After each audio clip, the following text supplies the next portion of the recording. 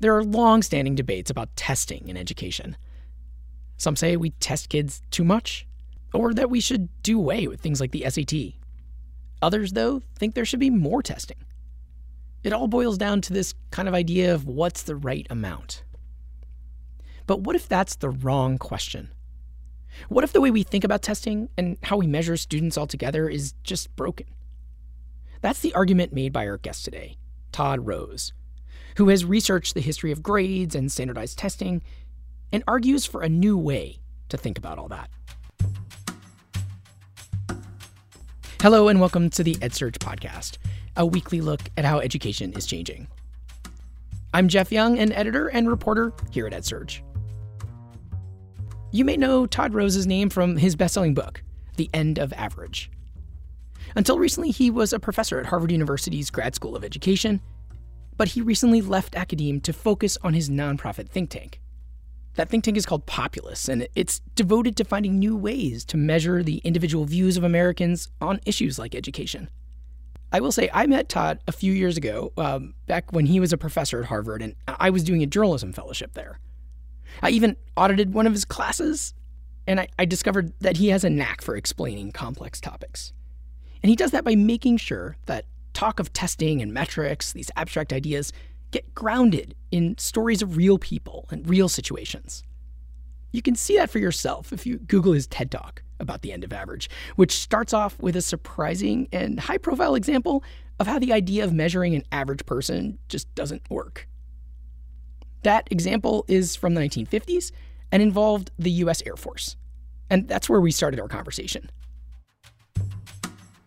The story you tell in your TED Talk is about these fighter pilots where the seats were not designed for, they were designed for the average soldier, and they found out when they came to think of it, or when they came to really get soldiers in these cockpits of these expensive, fast, dangerous planes, that nobody fit and that they were designing for nobody. And then you took this pivot where you're like, and schools like that. And honestly, I think people who listen to that talk, it's like because at first it's a great story. It's fascinating. And you're basically saying that somehow schools are designed for no one. Could you just remind us that these typical students, there's no typical student, and what is that about? Yeah, it almost sounds like a bumper sticker, right? And so it's easy, you keep thinking we're so used to this idea of average being a true thing that it's a little bit surprising to find out that sort of scientifically it really doesn't exist. And so, we learned those lessons the hard way everywhere we've applied it. So as you already mentioned, in terms of the whole field of human factors and ergonomics came out of that Air Force work, where it was like we kept thinking that a good design was one that catered to the average dimension of size, height, chest circumference, weight. And then when push came to shove, there just wasn't anyone that actually fit that. Literally nobody. And that was, by the way, there were nobody of these pilots who were selected because they fit in the cockpits originally. So it doesn't work. Now, you take education, bought into those same ideas, right? Which was that either the average was true or it was how far you deviated that mattered. And so if you think about it, even today, the system we built that we're still working in treats us as if an average kid actually does exist. So that's true for, we're the only industry left that encourages design on average. So we call it developmentally appropriate. But that just means it's like, what does the average fourth grader know? How well can they read, right? What are they interested? And then we encourage that design, right? Even though the Air Force bailed on that, it's like 60 years ago or whatever. But and you think about even our assessment systems, which is really insane to me, is we think when we get stuff about our kids, we think what it's saying is, how is my kid doing? That's not what most of them are saying. If they are norm referenced, it is literally just saying, how far does your kid deviate from the mythical average kid? Like this. And the last thing I'll say is think about pace and sequence, right? So even something like how much time we give someone to take, say, the SAT. People never think about, where does that come from? These are literally indexed against how long it takes the average person to finish that exam. So we're sort of stuck in a system where most of us don't believe this is true anymore, and yet the underpinnings of the standardized system are all rooted in the assumption that average works. I think like you said, people kind of feel this in their bones, especially when they're in education, and yet things are going on. But for you, if you don't mind, because you do share the story in your book, I mean, you personally had this encounter as not being an average student when you were in high school. Yeah. In fact, the system told you you were below average by grades, right? I mean, could you talk about like substantially below average, which was and I will say right off the bat, like, the science is the science, so I don't mind sharing my story, but, you know, as the old Yiddish proverb says, for instance is not proof, so I don't mind sharing it, but the science stands on its own. But yeah, for me, I think it's more about how I got interested in these things. So yeah, I grew up in rural Utah, and for whatever reason, the system didn't fit me very well at all. And like, I just, you know, I was a little overactive. I was a little I questioned authority a lot, which wasn't good in rural Utah.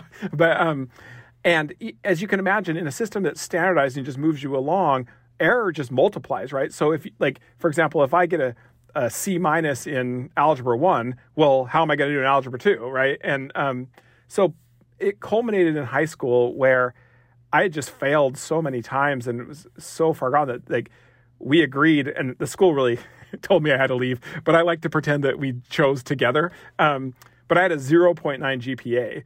And so my senior year, they just said, okay, so I dropped out of school. And shortly thereafter, my girlfriend found out she was pregnant. Now, I would say she's still my wife today. So, you know, 26 years later, but yeah, like, so, but like, I found myself, just a couple of years later, we had 2 kids. I was working a string of minimum wage jobs on welfare, and had to decide how to turn my life around. And, you know, as luck may have it, that path took me to get a GED, and went to night school at Weber State University, and then got into Harvard for my doctorate. But I say all that because recognizing that what poor fit does in terms of your ability to actually perform was pretty obvious. I mean, it wasn't obvious to me at the time, but in retrospect, it became obvious. The other thing is that what I had to do to be able to turn my life around was start to know who I was as an individual. You know, not individualism as selfishness, just my distinctiveness, and learn to make choices based on that were giving me that good fit all the way through. And so I believe that insight is what allowed me to go from a 0.9 GPA to graduating with a 3.97 as the honor student of the year at Weber State, and then go to Harvard. And so for me, it really left an indelible mark about the profound importance of fit. And I believe that for me, when I think about true equal opportunity, it cannot just be equal access anymore, right, to a standardized experience. It is about equal fit between every single kid and the system, and particularly in education, that is tasked with developing them to their fullest potential. So thank you for sharing that. And I think, you know, one of the things that, you know, strikes me is that personal example, that anecdote, it does help people get at these abstract ideas. And I understand it sounds like it is driving your own personal interest in attacking this problem and working on it, which I think are a lot of our listeners may relate to that kind of passion as well. Yeah. Well, I think you're hitting on something really important, which is, this is exactly why I was willing to share my story in general, because the mental abilities, they're abstract, right? You can't see them. It's not for nothing that the Air Force figured this out. Body size is tangible, right? You can see it. And so it's easier to just, well, yeah, obviously the tallest person you know isn't necessarily the heaviest person you know, right? So I think we have to give it a human dimension for people to get their head around the profound consequences of an ill-fitting education system. Yeah. And, you know, I first met you when you were, like I said, when I was auditing a class you taught at Harvard on educational neuroscience. So that is a long way from, you know, D's in math or whatever you were experiencing in your schooling. So how do we move on from here? I think there's a moment now where obviously there's the pandemic, but even before the pandemic, so there's almost like a 2-part question. What is the practical things that schools and colleges can do if they agree with your insight to do it? Because it is a complicated reality in not having a mass education system that designs for kind of an average, right? How do you do it? Yeah. Well, but here's the thing. Like, that sense that it must be really, really difficult, I will argue, is a holdover. We are thinking about an old world, right? So let me give you a complementary example. So in the field of nutrition, So same science of individuality, same stuff I was a part of. Some scholars in Israel asked the question about the glycemic index, right? Which is supposed to tell us how different foods elevate our blood sugar. Except for that whole index is based on averages. And so they asked a simple question, like how many people's bodies respond the way the glycemic index says it should. So you won't be surprised given, everything that I do. Zero. Like literally, thousands and thousands of people all over the world, nobody. Now that could sound like chaos. Like, what do? Everyone's a snowflake and like, this is it. Except for with some clever machine learning techniques, they were literally able to customize optimal nutrition for every single person. And they can do it through an app. I have it. I subscribe to it called Day 2. And here, just to make it concrete, diabetes runs in my family. And I always was just, okay, I gotta be really careful about that. Since the time I was an adult, a nutritionist had told me, well, grapefruit is magical. So eat grapefruit. I literally had pink grapefruit almost every morning for breakfast. Well, when I did my individualized stuff and they looked at my gut biome, my deep blood work, everything, it turns out that grapefruit is literally the worst thing I can eat. Literally nothing worse. It spikes my blood sugar more than chocolate cake. And now my wife who did it, not at all. It's actually fantastic for her. Okay. So these scientists with these insights about our individuality, in the past, our standardized systems got scaled through depersonalization, right? That was the only way you could do it. And guess what? If you and I were back then at the same time, we would have done the same thing because the alternative was not customized education. It was education for only a few people, right? So in this case, we are able to scale highly personalized nutrition and deal with this issue of metabolic disorders. So that literally, because we're using averages, are guaranteeing that a bunch of people are going to become diabetic, right? And we're giving them bad advice. And you can do it at scale, and it doesn't cost any more money. So let's go back to education. So in the medical version, you can do it at scale because you can. Because what? What mechanism lets you do it? Because the same app that's on my phone, like our digital technologies allow us to scale this to anyone. So they send me a kit, I get the basics of who I am, and they run it through their stuff. And by the way, I didn't just take their word for it. I literally tested my own blood sugar levels after eating all the food to say, like, how accurate is their prediction about me? Shockingly accurate, like kind of disturbingly accurate. Yeah. Okay, so back to education. So let's think about this. What we don't mean by personalized education is coddling kids and I want to learn about Transformers forever. Like, no. We're talking about like this. It is having a system that has the flexibility and adaptability to be truly responsive to a child's distinctiveness, okay? And cultivating that. So let's think about the basic components of this and think how easy this is easy to do, relatively speaking. I would have at least a handful of things in place. First is the flexible design, right? Our digital technologies, like an old textbook, it was expensive. Just scaling was expensive. But designing a really fantastic flexible curriculum is tough up front, and then scale is cheap, right? So if you introduce something like universal design for learning, which shows you the ways that kids differ systematically, right? Not one-offs, and build it in. If we know that in any given fourth grade classroom, you're going to have a wide range of reading ability, well, why would we put that on the teacher to differentiate their instruction when you could build that into the curriculum? And I've been a part of building that software before, and it's amazing what you can do with even just the open source stuff that we have. That's number one. So flexible design. Think about that as equivalent of a flexible cockpit, adjustable seats, right? Not rocket science, but you'll be shocked what it accomplishes. The second thing, and the big win, and this is where there's a lot of acceptance of this need, which is mastery learning over fixed time and grades. I mean, it's absurd that we actually literally fix the amount of time kids have, and then we give them a grade, and as long as they don't fail, we move them on, right? Not did you actually get to a high enough level of understanding that we are confident that you know what you should know.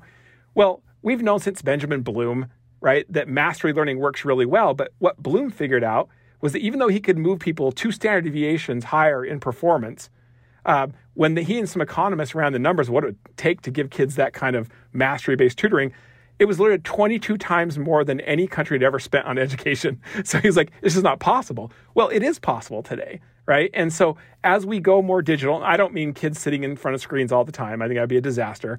But the backbone is certainly going to be digital. It's not going to be analog. It's not going to be paper pencil, right? And that gives us this rare opportunity to realize that what we are after is ensuring that kids reach high levels of mastery. And so we can move kids at their own pace, right? We can ensure assessments that are feedback mechanisms to the kid so they can continue to get better. And like the easy go-to answer there is like Khan Academy, right? I mean, he's so successful that it's easy to forget how remarkable this really is, right? That kids can actually learn about a whole bunch of stuff all over the world for free, right? And again, I don't think that's the answer for everything, but mastery learning has to be front and center in any kind of new system we have. And then the final thing is, and this is important to me personally, who I am as an individual, some of that can be measured by other people, and some of it's just qualitative. It's just who I am, what I care about, what motivates me. And so I think these environments, it's really important that we recognize we're trying to do what sort of Montessori does. It's about self-determination. It's about kids learning how to make choices for themselves, right? And being responsible for the consequences. Because I think the biggest threat to the new education system is not that we won't go personal, because we will. There's just no way we're staying with the old system now, especially given the pandemic. But it's that we will basically have a system that knows more about kids than they know about themselves, right? These algorithms that are like, do this next, do that next. And that feels like 1984 kind of version of like, I don't want that, right? I want a system that is constantly helping to improve the teacher-student, student-student relationships, which are always the heartbeat of good education. Yeah, I wanted to get to the pandemic because here we are with, this big shock to the system, and we're still in it. And it's obviously like for schools and colleges, it is just up and down the system been such a shock. And what have we learned? Are we actually heading toward the vision that you are talking about, or not? Or what do you feel? So my think tank studies these big public shocks to systems and what they mean for social change. And there's a couple of things. One, in our work, we study what we call private opinion research. So not just what people will say out loud, but what do they really think? What do they really believe? What do they really prioritize? And we've done this in not only things like the kind of lives they want to live and the country they want to live in, but what are their priorities for our key institutions? So we've done this in K-12 education. We did it in higher education. We are doing it in criminal justice, immigration, these healthcare. And here's what we see over and over again. Without fail, there is remarkable divergence between what our systems do and what the public wants them to do. Pretty shocking. And it's not accidental. It's part of that standardized effort. The Frederick Taylors who said, look, in the past, people were first. In the future, the system has to be first. And so now for the last, 80 years, we've learned to serve the systems. And in reality, in a democracy, that's a really bad place to be. And so getting clear about the transformative change that's necessary to not just make these systems better, but make them different. And I think this is the secret, because sometimes those of us sort of in the know are kind of like, yes, here's what parents want. Like, I promise you, whatever we think parents want, that, man, it is remarkable the sort of nuance and diversity about what they want for their kids out of education. So we've got to first of all spend a lot more time thinking about what it is people really want from these systems, particularly in education, and then working to actually deliver that. But the pandemic creates an opportunity and, not surprisingly, a challenge, which is it introduces a handful of things. One is that there are short-term urgencies that you just can't neglect. Right? It is just unacceptable that there are some kids sitting outside of Wendy's trying to get Wi-Fi so they can do their work. I mean, that is a moral failure on our part. But there's an opportunity there, right? Because the ability to drive, for example, broadband access for every kid in the country, the same way the New Deal helped electrify the country, right? Suddenly puts kids on a more even playing field, and not by any stretch an even playing field yet. But now suddenly we're all having access to these same kind of systems, and that's going to be really important. But there's another two things that are really critical here. Second is every pandemic or war or other public shocks to systems tend to help the public focus on their own values and priorities. We pretty quickly figure out what matters to us and what doesn't. So the public's going to be paying a lot of attention to that. When parents start bring their kids back to school, they have sharpened their sense of what they want, what they don't want. So that's a good opportunity here. Finally, there will be, for sure, a flight to normalcy, right? So after 1918 flu, World War I, Harding won with a campaign saying, return to normalcy, right? And it's like, so people will think, oh, this desire to get back to normal must mean the status quo. It doesn't have to. So you think about what came after the last pandemic was the Roaring 20s, which was the least normal decade in our history, probably, right? And so what it really means is people want back to comfortable, something they're familiar with. So we have a really incredible opportunity in the next year to really help lay the enabling conditions culturally and institutionally to make the next 10 years truly transformative, right? So that the things that parents and students and stakeholders are asking are actually driving pretty dramatic change rather than calcifying us even further into the existing system. That's so interesting. And, you mentioned your think tank's latest study, which just came out last week. What is the biggest finding of that related to education?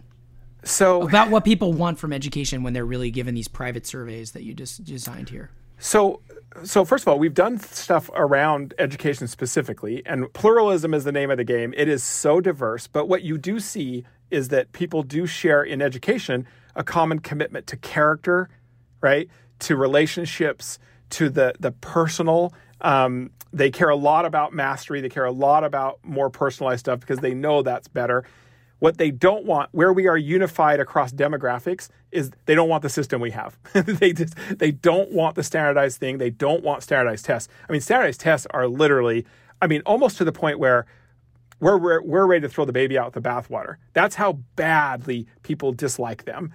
But we're at risk of, if we don't address that and shift to mastery-based kind of assessments, losing a commitment to accountability, right? Where we just suddenly are like, who cares? We don't like these measurements because they are bad. Well, then what are we measuring?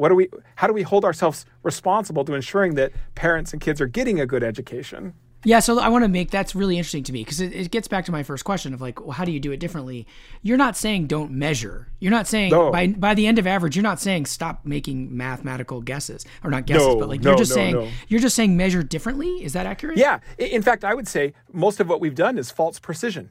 It gives us the appearance that we understand when we don't understand, right? Like, so you can use the glycemic index and pretend you understand how to help people stay healthy, but you do not understand, right? It was not until you took seriously their individuality that you truly understood and could take action. What I'm calling for is we know how to measure in ways that both are have fidelity toward human distinctiveness and allow us to make aggregate measures that allow us to hold the system accountable, right? But right now, those are not the instruments that we've used because in the past, all we've cared about is comparative measures of kids in service of superintendents making comparative claims about schools, right? And so we just have to shift over and recognize that our distinctiveness matters and that we know how to deal with that. And we can build a more rigorous, inclusive, and high-performing system than we could even imagine. That's based on the individual kind of app-based, student-based world. So I'd say, look, the takeaway is this. In the past, you only got scale through depersonalization. In our digital society, the exact opposite is true, right? You can actually get effective scale through personalization. But it's more than just coddling to kids. It's about appreciating human distinctiveness and making it the centerpiece of good design and good assessment. Well, we'll leave it at that. And I hope to have you on again soon. Thank you so much for sharing today. Appreciate it. Thanks for having me. This has been the EdSurge podcast. As regular listeners know, we do this every week with interviews or audio stories about change in education. Please subscribe wherever you listen to podcasts. We're there. We're all over the place on these apps. And if you like the show, please take a minute to give us a rating or write a quick review. Or better yet, share the EdSurge podcast on social media.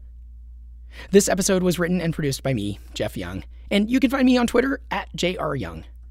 Music this episode by Blue Dot Sessions. That track is called Vela Vela. Thanks to my colleagues in our small but scrappy newsroom at EdSurge, and thanks for listening.